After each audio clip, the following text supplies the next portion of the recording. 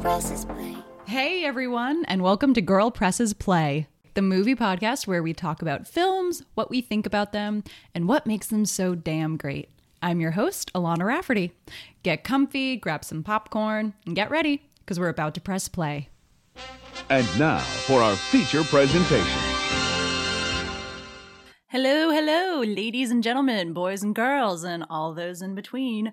Welcome to our Season 2 finale of Girl Presses Play. I hope you all are gearing up for the holidays, working on your winter layer with lots of Christmas cookies and all of that, and getting excited just to kind of sit back, relax, and kind of just enjoy the rest of 2021. We are officially in the holiday swing of things here in the States, and it's interesting because so far over 2 seasons, the end of this season, the current season, seems to coincide with the holiday season coming on, so one might say it's a bit of a tradition.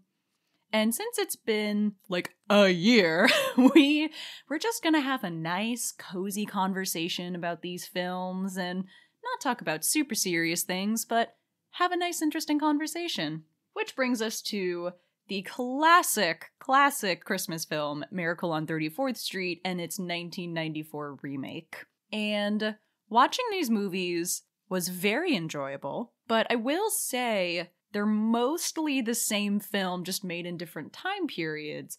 But what's interesting about their similarities is the fact that they are so similar, and because it's a Christmas movie specifically, I feel like it does kind of say something to watch these two films together, because it really brings up a lot of the idea of our need for tradition, especially this time of year. So we're going to take a look at those two films and explore that idea of tradition and something being the same year after year for our whole lives.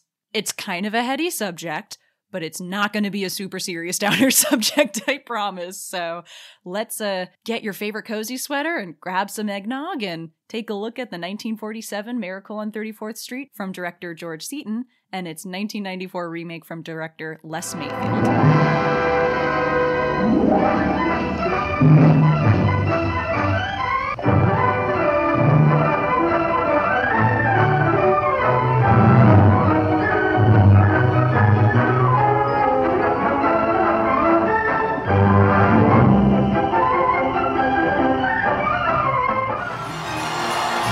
If this court finds that Mr. Kringle is not who he says he is, then I would ask the court to judge which is worse, a lie that draws a smile, I knew it.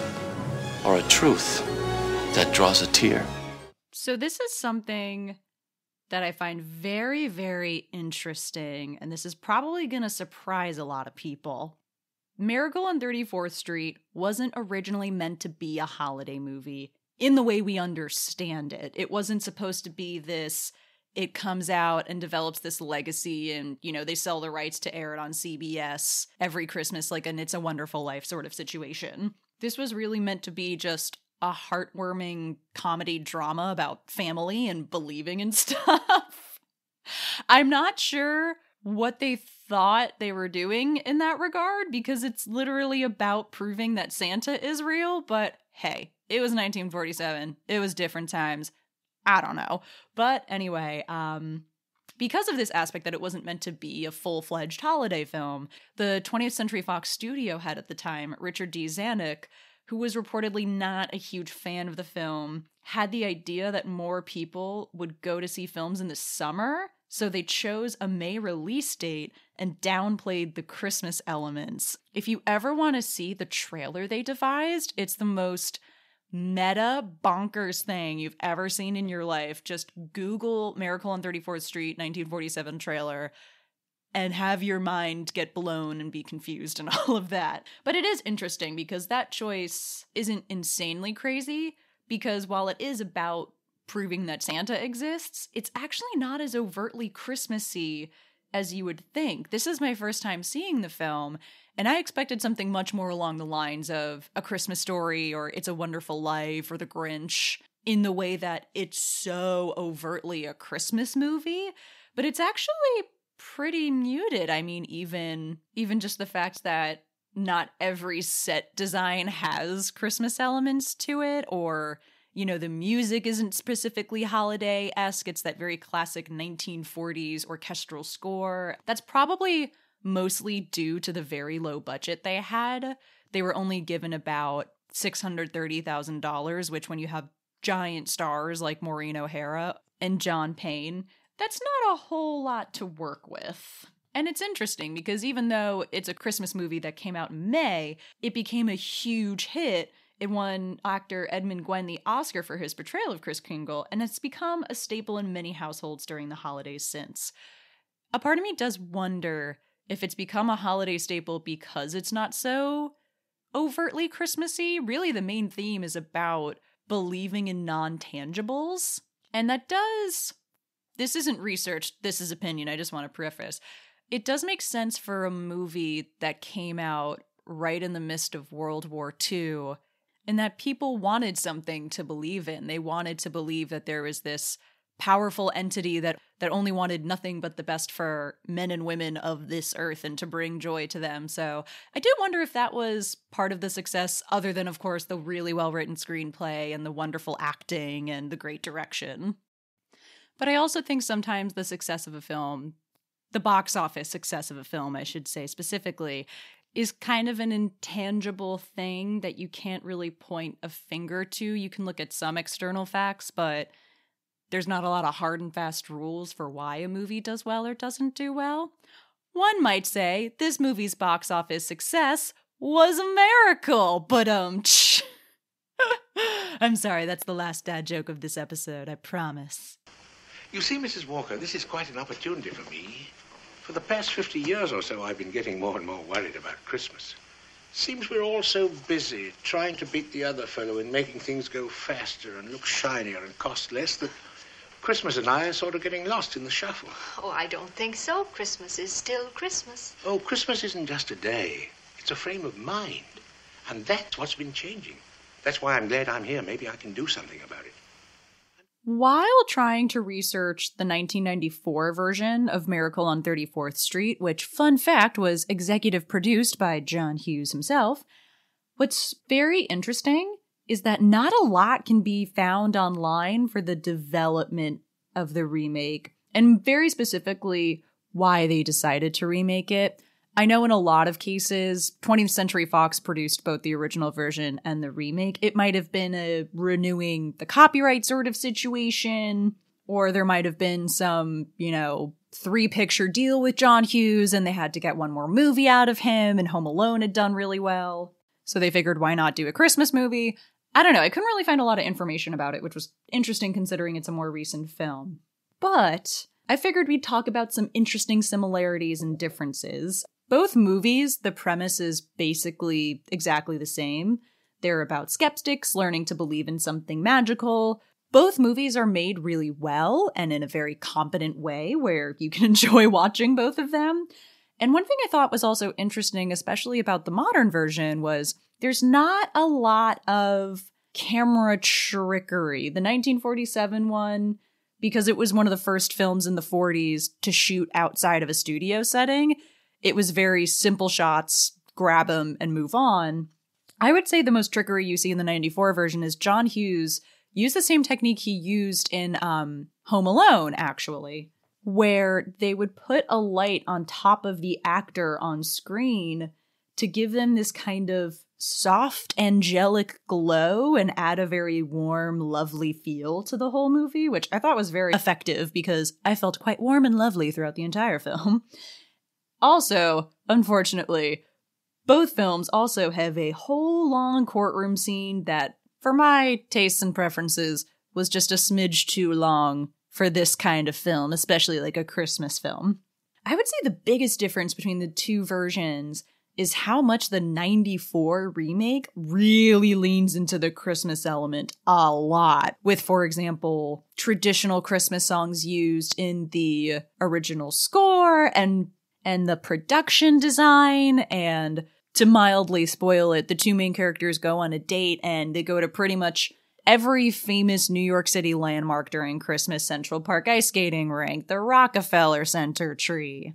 And of course, quote-unquote Kohl's, which is really Macy's, is featured in all of its Christmas glory. So I thought that was very interesting to see just how much they tried to lean into that element of it. And one thing this film did differently strategy-wise is that it released during the holiday season, which you think would be a sensible idea, especially because it is such a Christmas-heavy film, unlike the original. But unfortunately, it was just in such a crowded market. There was the Santa Claus, there was It's a Little Bit of a Christmas Movie, but Little Women, there was the Steve Martin comedy Mixed Nuts. So it was just such an oversaturated holiday market that it got a little lost in the shuffle. So funny enough, maybe Richard D. Zanuck was onto something. That being said, from what I can tell, this movie has also achieved such a second life in VOD and pay-per-view that it's not like it's, lost to the dark ages, but it is interesting how maybe being too Christmassy was the downfall of this film. My mother's Mrs. Walker. She's director of special events for Kohl's. Uh-huh. She runs a parade. Oh. I know how this all works. You're an employee of Kohl's. That is true. But you're a very good Santa Claus. Thank you. Your beard's stuck on real tight. Usually the store Santa Claus whiskers are too loose. Right. Yours look realistic. That's because they are real. You give them a tug. Woo! Are you convinced? Mm-hmm. Good.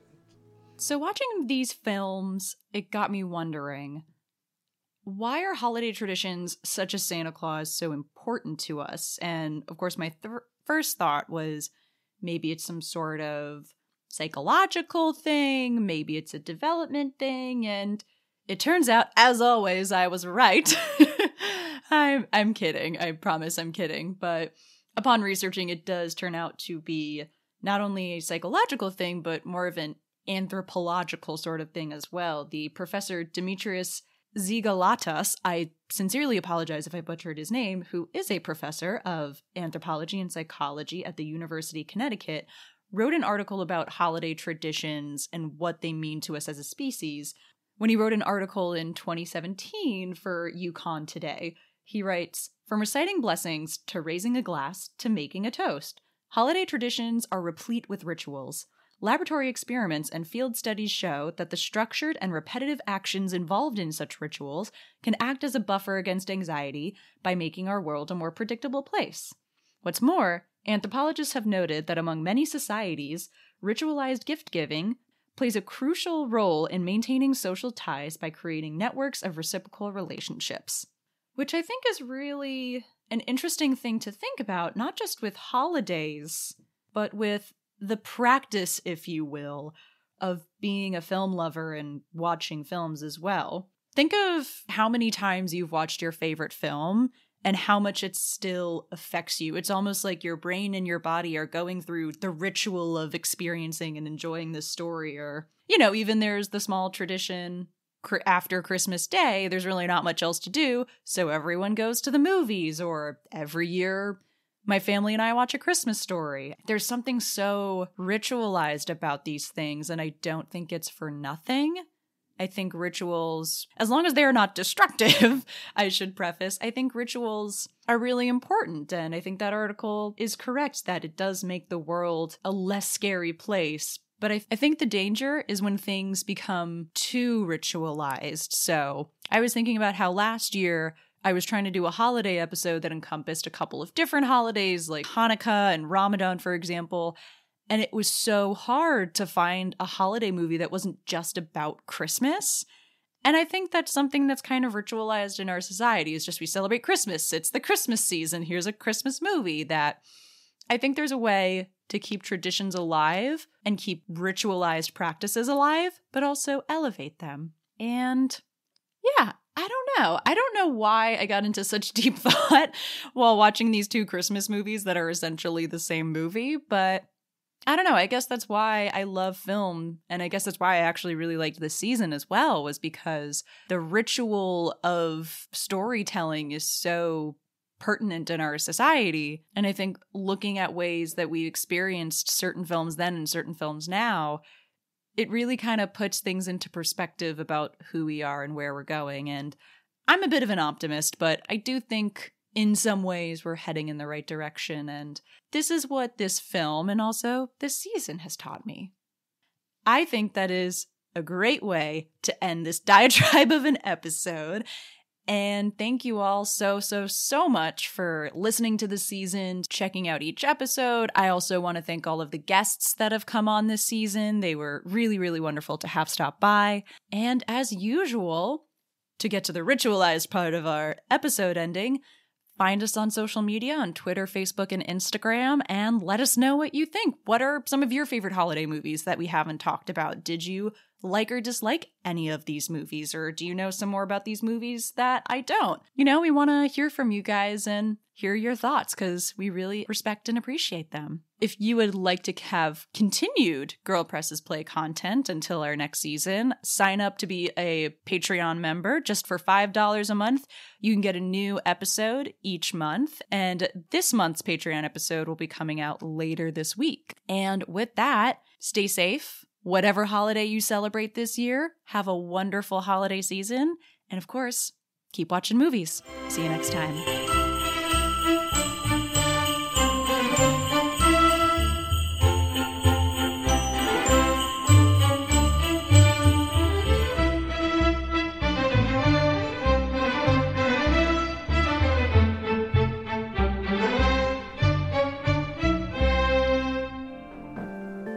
Thanks so much for listening. Be sure to check back every Tuesday for new episodes, and be sure to check us out on our Patreon page where you can support the show and get some really cool exclusive stuff for doing it.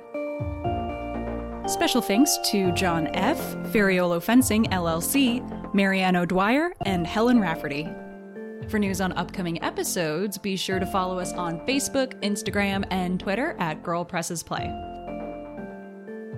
The show is written, produced, and hosted by Alana Rafferty. Intro music is composed by Asha Iwanowitz, and our logo design is by Mark Sauvé. Thanks again. See you next time. Girl Presses Play.